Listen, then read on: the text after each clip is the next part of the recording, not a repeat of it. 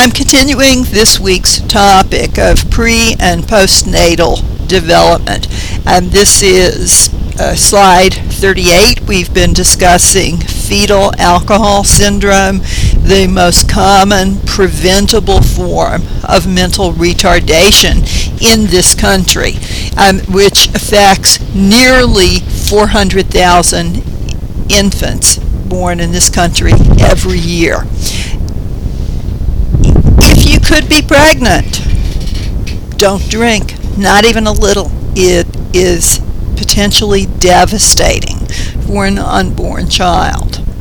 Smoking, similarly, is legal, is common, and unfortunately a large number of pregnant women continue to smoke. Pregnancy and smoking don't mix. While smoking during pregnancy isn't associated with any gross birth defects such as the microcephaly associated with fetal alcohol syndrome, it is associated with retarded prenatal growth, physical growth, with low birth weight, with higher incidence of sudden infant death syndrome, which occurs when infants die for no obvious reasons, typically during their sleep in their cribs. Exposure even to secondhand smoke has been shown to increase the incidence of SIDS. Sudden infant death syndrome has been reduced by about 40% over the last 2 decades by virtue or as a result of a public education campaign called Back to Sleep. Analysis of sudden infant death syndrome deaths found that most infants had been put to sleep on their bellies. Many had been put to sleep well wrapped up in cribs with pillows, with poofy crib liners. And apparently there is some subtle brainstem difficulty with the reflexive regulation of breathing.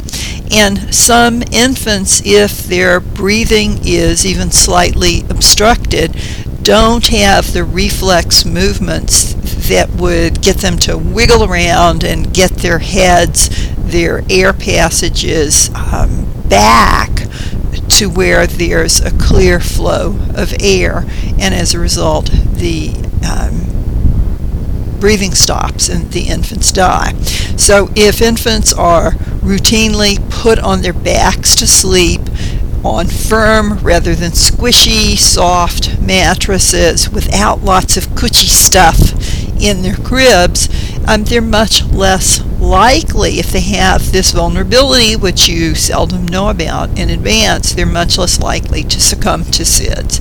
And again, the incidence of SIDS has dropped dramatically as a result of public education about factors associated with SIDS mortality. All aspects of a mother's health affect prenatal health of the developing infant. The mother's age, the mother's nutritional status, diseases she suffers from, including her stress level, have an impact on the development of the infant.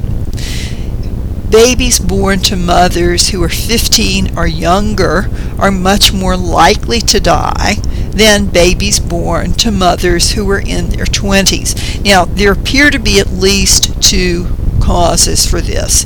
One is that very young mothers are much less likely than older mothers to have received adequate prenatal care. It's unfortunately the case that many times if a very young girl becomes pregnant, she maintains plausible deniability in her own head and with people around her by controlling what she eats, not gaining a lot of weight, and as a result, undernourishing the developing fetus. Additionally, because of lack of prenatal care, lack of information about the various nutritional requirements of the developing baby, very young mothers are likely to experience deficiencies in calcium, deficiencies in protein, deficiencies in other minerals that are essential for development of the baby. So economic and educational factors play probably a very large role in increased infant mortality to very young women. But another is that the reproductive tracts of young women are not as ready for childbearing as those of women in their early to mid-20s. We, particularly those of us who have or had professional ambition, who pursue higher education, are uncomfortable with the biological reality that there's an optimum biological period for child rearing, and that appears to be late teens, early to mid-20s. After the late 20s, fertility drops off fairly sharply, and we have assistive reproductive technologies today that will enable many sort of subfertile couples to nonetheless conceive and have children. But the process works best when it works naturally, and the optimal period for that is young adulthood.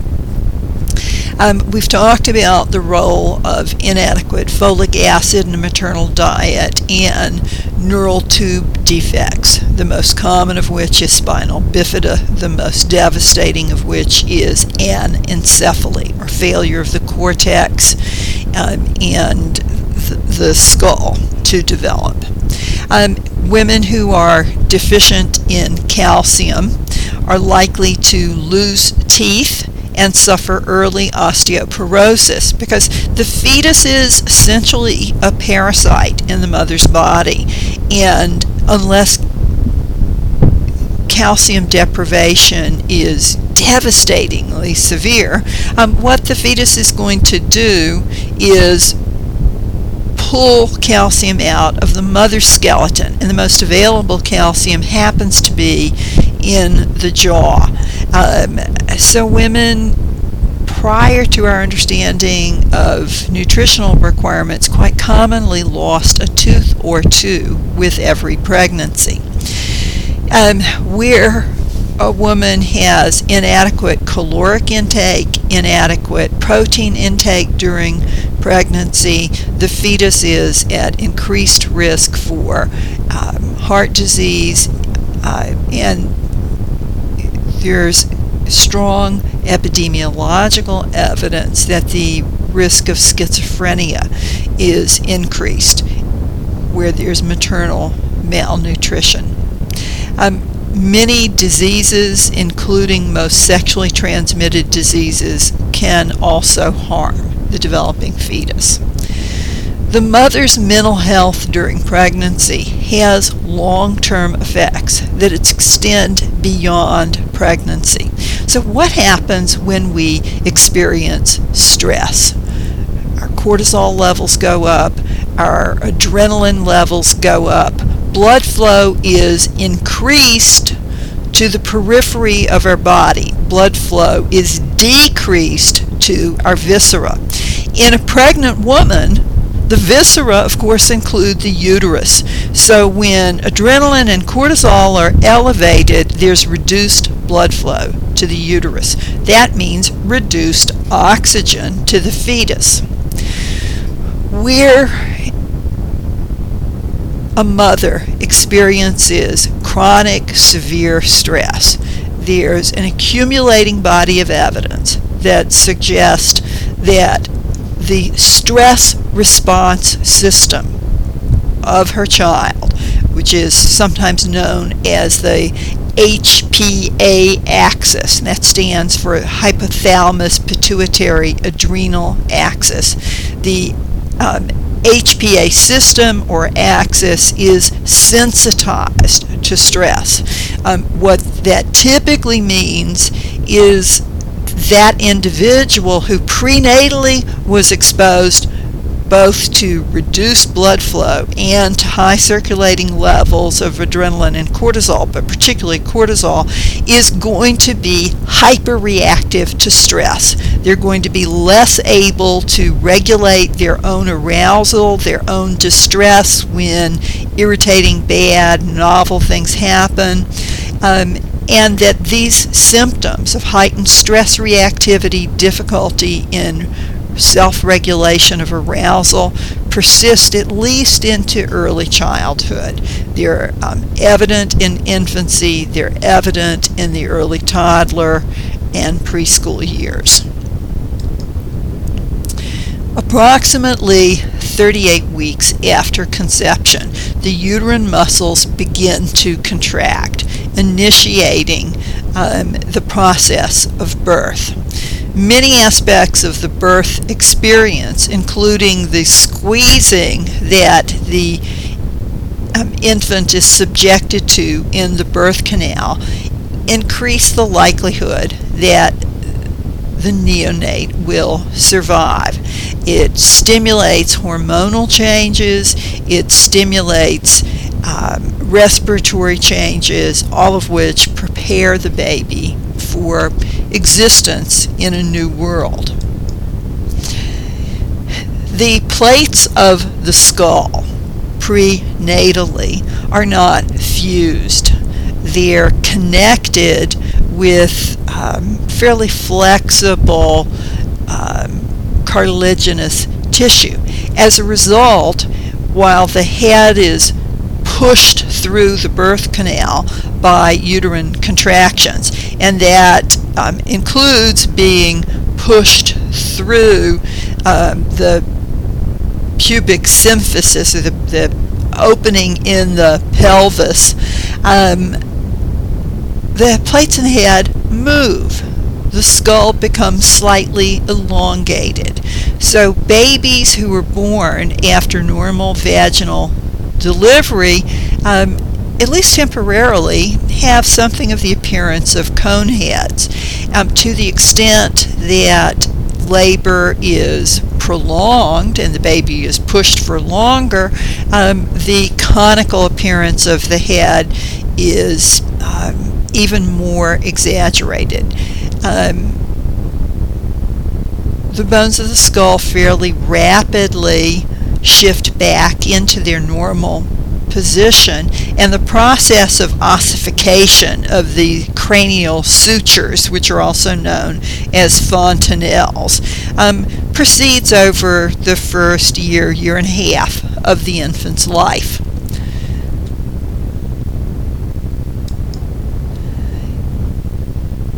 Childbirth practices, which are heavily medicalized in this country, vary a great deal culture to culture. Typically, there are two goals involved in childbirth practices. One is ensuring the health and safety of the mother and the newborn. The other is integrating the new person into the social group, into the culture. In our society, we typically place health and safety above all other concerns. But there's growing recognition that in many cases, in normal pregnancies, we have over-medicalized childbirth, and many hospitals have dedicated birthing centers where normally progressing pregnancies can end in a delivery that includes the presence of multiple family members. My first child was born in 1972, and in those days, fathers were never in the labor room. So is an indicator of how different things were. My first husband spent most of my labor in the waiting room smoking in the hospital. People don't smoke in hospitals anymore, and fathers don't excuse themselves from the process of their wife's delivery of their children, at least not typically anymore. Second marriage, fast forward many years, when my other children were born, my husband was in the delivery room with me with a camera, which fortunately he was too excited to use, because the last thing in the world that I wanted were any pictures of me delivering those babies, or any pictures of my swollen red face in the hours immediately after labor and delivery. Vaginal delivery is hard work. Women are typically exhausted, red-faced for hours, puffy, not to mention often very, very grumpy. This country has one of the highest cesarean section rates in the world. This slide is actually not accurate anymore. I believe Brazil leads the world now with a 35% cesarean rate. New Jersey, however, leads all 50 states in the U.S. with a cesarean rate that rivals that of Brazil.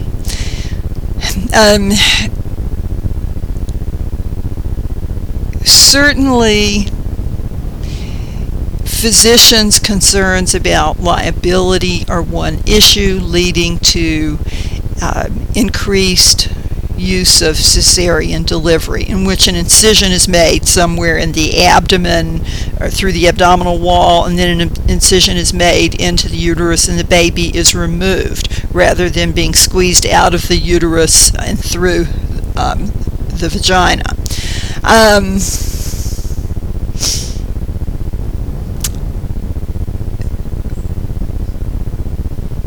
But many people have illusions about how safe cesarean delivery is. With cesarean, there is always the risk of fatal hemorrhage. There is occasionally the risk of a devastating hemorrhage. The worst case is uterine rupture and hemorrhage. But it's very, very rare in a normal delivery. The conditions that make it likely can be identified well before a delivery date through the various imaging techniques that we have available. The most common cause of serious hemorrhaging and fetal damage is a condition known as placenta previa, when the placenta has attached to the uterine wall, covering the inner mouth of the cervix, which leads to the birth canal. In the case of placenta previa, a cesarean section is absolutely what's called for. The mother and fetus will probably both die if the woman progresses to normal labor.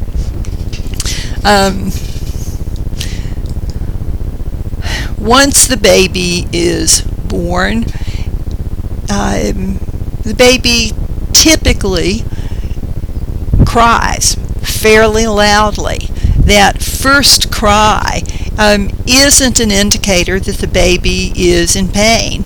It's an indication that the baby's respiratory system is working.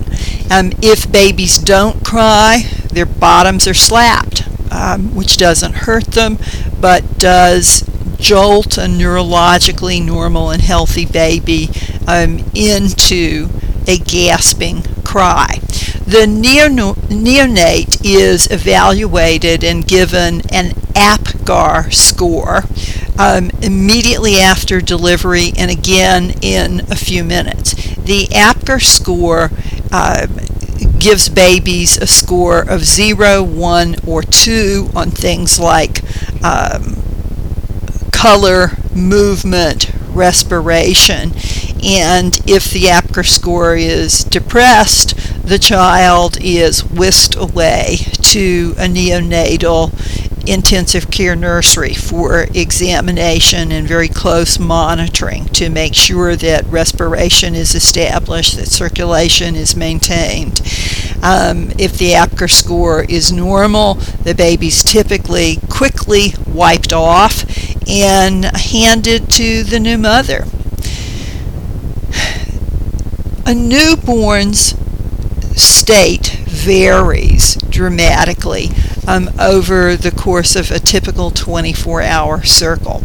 The term state refers to the infant's level of arousal, level of attentiveness to the environment. And neonatal states are characterized in 6 different categories, ranging from a deep, immobile sleep in which the baby's muscle tone is slack and the baby looks and acts like a rag doll, to very active involvement with the environment. Eye contact with caretakers, wiggling, sort of diffuse vocalization. Neonates pay attention to faces, pay attention to things that move. Neonates have been observed to be able to imitate some facial expressions. There is debate over the nature of this imitation, but if you have access to a relatively new baby and you hold the baby at arm's length and make goofy faces, particularly if you slowly stick your tongue out, pull it back in your mouth, stick your tongue out, pull it back in your mouth, or open your eyes very wide slowly, keep them open, then close them, open them again, or make a big O mouth, again doing it slowly, opening and closing your mouth. Quite often you will see these facial gestures imitated by the baby. Neonates can make and maintain eye contact and will slowly, though very awkwardly, track moving objects that grab their attention. Babies who are born prematurely, babies who are born under the influence of drugs, whether those are illegal drugs that the pregnant woman took shortly before delivery, or anesthetics administered to the mother to ease the pain of labor, responsiveness may not be present. It may be lower to completely absent. Typically, where anesthesia has been administered to the mother, neonatal responsiveness recovers to normal levels in a matter of hours. Physicians and researchers characterize infant state in terms of 6 different states. Active sleep, in which the infant's eyes are closed, but there will be wiggling and movement of the limbs. Quiet sleep, in which the infant's muscle tone is slack and there's no movement. Crying. Active awake, in which the infant is wiggling its arms and legs, maybe making some noise, but isn't clearly attending to any one person, any one thing. Alert, awake, the infant is clearly keeping its gaze on someone's face or an interesting object. Typically, movement of the limbs is somewhat suppress during an alert awake state, and what's most noticeable is what's going on with the baby's eyes, with the baby's face. The eyes are wide open, focused on a particular object. And finally, drowsing, in which the infant alternates between periods of having eyes open without clearly attending to anything in the environment, and eyes closed but with some movement. As you can see from the pie chart on slide 49, newborns spend about 17 hours a day, so most of every day, in some variation of sleeping with movement, sleeping without movement, being asleep, awake, and relatively little time in an active awake or alert awake state. This is a good thing, because this means that the mother, who may have just gone through the fairly exhausting process of delivering the baby, has an opportunity to rest, to get additional sleep. And that opportunity typically doesn't last very long. Now, while babies may sleep for 17 hours, they don't sleep for 17 continuous hours. They may sleep for 30 minutes, sleep for an hour, and then be awake, cry for attention, then fall back asleep. Newborns sleep twice as much as young adults, and the pattern of their sleep changes fairly dramatically. Prenatally, 95% of sleep is REM sleep. At birth, about 50% of sleep is REM sleep. And over time, that drops to the 20% to 25% that characterizes young adults. One theory is that fetuses have such a high level of REM sleep in order to stimulate the occipital cortex, the visual processing centers of the brain, because the visual sense is the one that receives the least stimulation during the course of fetal development. So this theory suggests that there's so much REM sleep to promote the early development of the visual system. In the neonate, initially crying simply reflects physical state.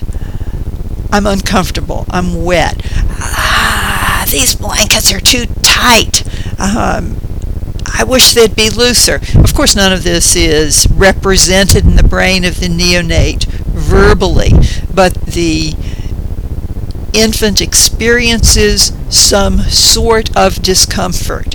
It may be physical, it may be more emotional. I liked being held.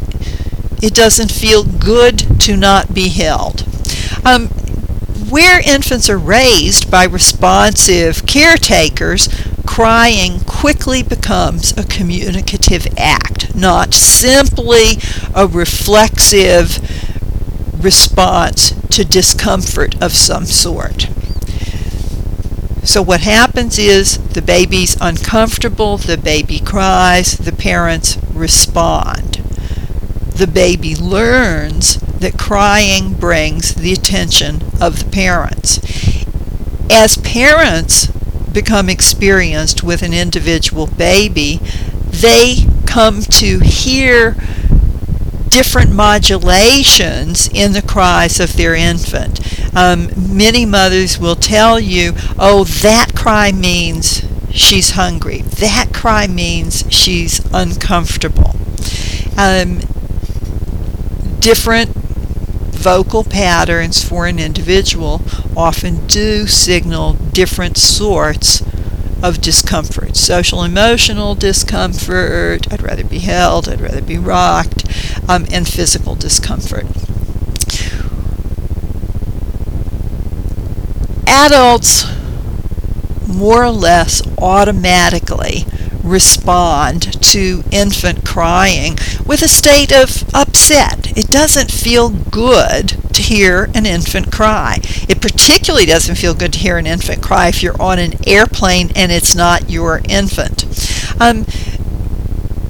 But particularly for mothers, if you hear your infant cry, if a mother hears her infant cry, she is motivated to stop the crying, to find the source of distress and remove it so that the infant is soothed. Sometimes babies cry, and none of the approaches that parents use reduce the discomfort. When that happens, it's very, very frustrating for new parents, particularly with a first child. Where crying persists and there's no apparent physical reason for crying, children are diagnosed with colic.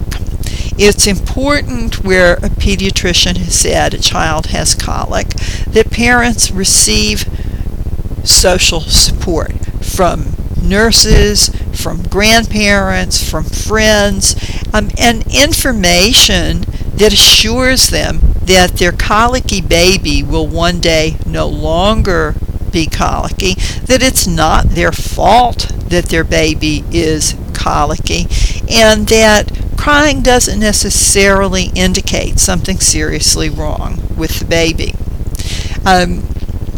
If you read the Grimm stories in the newspaper, you know that with some regularity, typically males, typically not the father of infants or young children, respond to persistent crying by physical abuse that may result in the death of a child. Crying children are distressing if they're yours and you love them. Crying children are really annoying if they aren't yours, if you don't love them.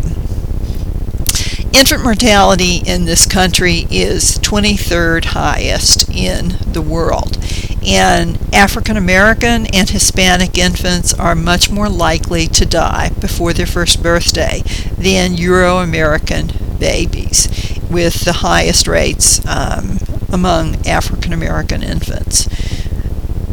Lack of health insurance, poverty, lack of information about prenatal nutrition, prenatal care, and the conditions that are required for a healthy infant are associated with these high rates of infant mortality. Infant mortality is much higher for babies born to very young women. Where very young women are having infants in this society, they are typically members of minority groups. Babies who were born before 35 weeks gestation are described as being born prematurely. The normal length of gestation or pregnancy is 38 weeks. So if you're more than 3 weeks early, you're characterized as premature. Some premature infants are normal birth weight. Normal birth weight is 7.5 pounds. What that means is that the average full-term baby weighs 7.5 pounds. Infants who weigh less than 5.5 pounds are considered to be low birth weight, regardless of gestational age. Infants who are small, given the norms for their gestational age, are described as small for gestational age. Small for gestational age infants may be full-term or preterm.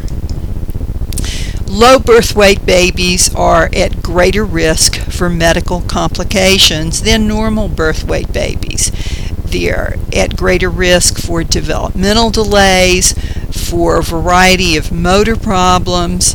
They're typically less responsive to their parents than larger babies. And the more underweight they are, the higher the risks. The majority of low birth weight babies catch up to normal developmental milestones sometime in early childhood. Neonatal intensive care nurseries, in the days when my first child was born, kept parents away from babies until babies were thought to be ready to go home. There was relatively little technology other than keeping babies warm, manipulating the oxygen in incubators that was available for treating premature and low birth weight babies, and parents were thought to be a threat. We now understand that contact with parents is really essential, and parents are commonly involved in providing some of the physical care for low birth weight and premature babies. Massage is frequently taught to mothers and fathers of premature infants. One of the things that massage does is, in addition to providing stimulation, providing an opportunity for the parents of a fragile infant to do something for their infant, is replace the tactile stimulation that the child would receive in the womb with stimulation now that they're out in the world. The pictures on slide 57 are of a little girl who was born, I think 23, 24 weeks gestation, weighing only 9.9 ounces, so slightly more than a kilo, slightly more than half a pound. No, slightly more than a quarter of a kilo. She was born into an affluent family with good medical insurance that provided her optimal treatment in a neonatal intensive care nursery. She received early intervention services and initially experienced some motor delays, but because of her attentive, responsive parents, because of the excellent medical care that she received, and no doubt because of her own nature, she's developing normally. She's still very petite. She will be small, was and will be small, but she's a good student. She's an accomplished young musician. Very small newborns are at risk for death, at risk for blindness, deafness, paralysis. But if they receive good care, if parents have the knowledge, parents have the emotional, physical, financial resources, normal or close to normal development is possible. When my second child was born, it was in the mid-'80s. It was in the midst of the crack cocaine epidemic. All my kids were premature. The neonatal intensive care nursery was primarily full of babies who had been born early to crack-addicted mothers. Cocaine can induce uterine contractions. So in a pregnant woman, continued cocaine use will frequently result in premature delivery of a baby who has cocaine in their system. Some of these babies were the size of this girl. Some of them had been abandoned literally in trash cans, and would be found by neighbors, found by garbage men. Ambulances would be called, they'd be brought to the hospital. I have very painful memories of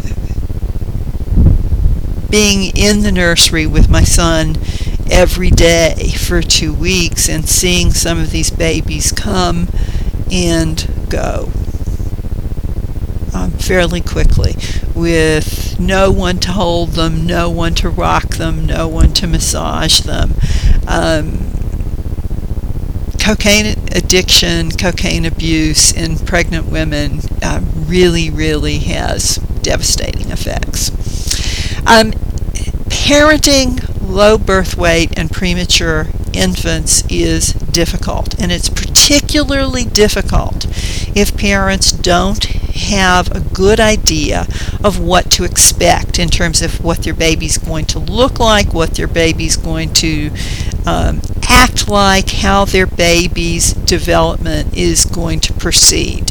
When a woman is pregnant and is happy about the pregnancy and has a reliable partner who's supporting her through the pregnancy, he's going to be supportive and by her side after the baby's born,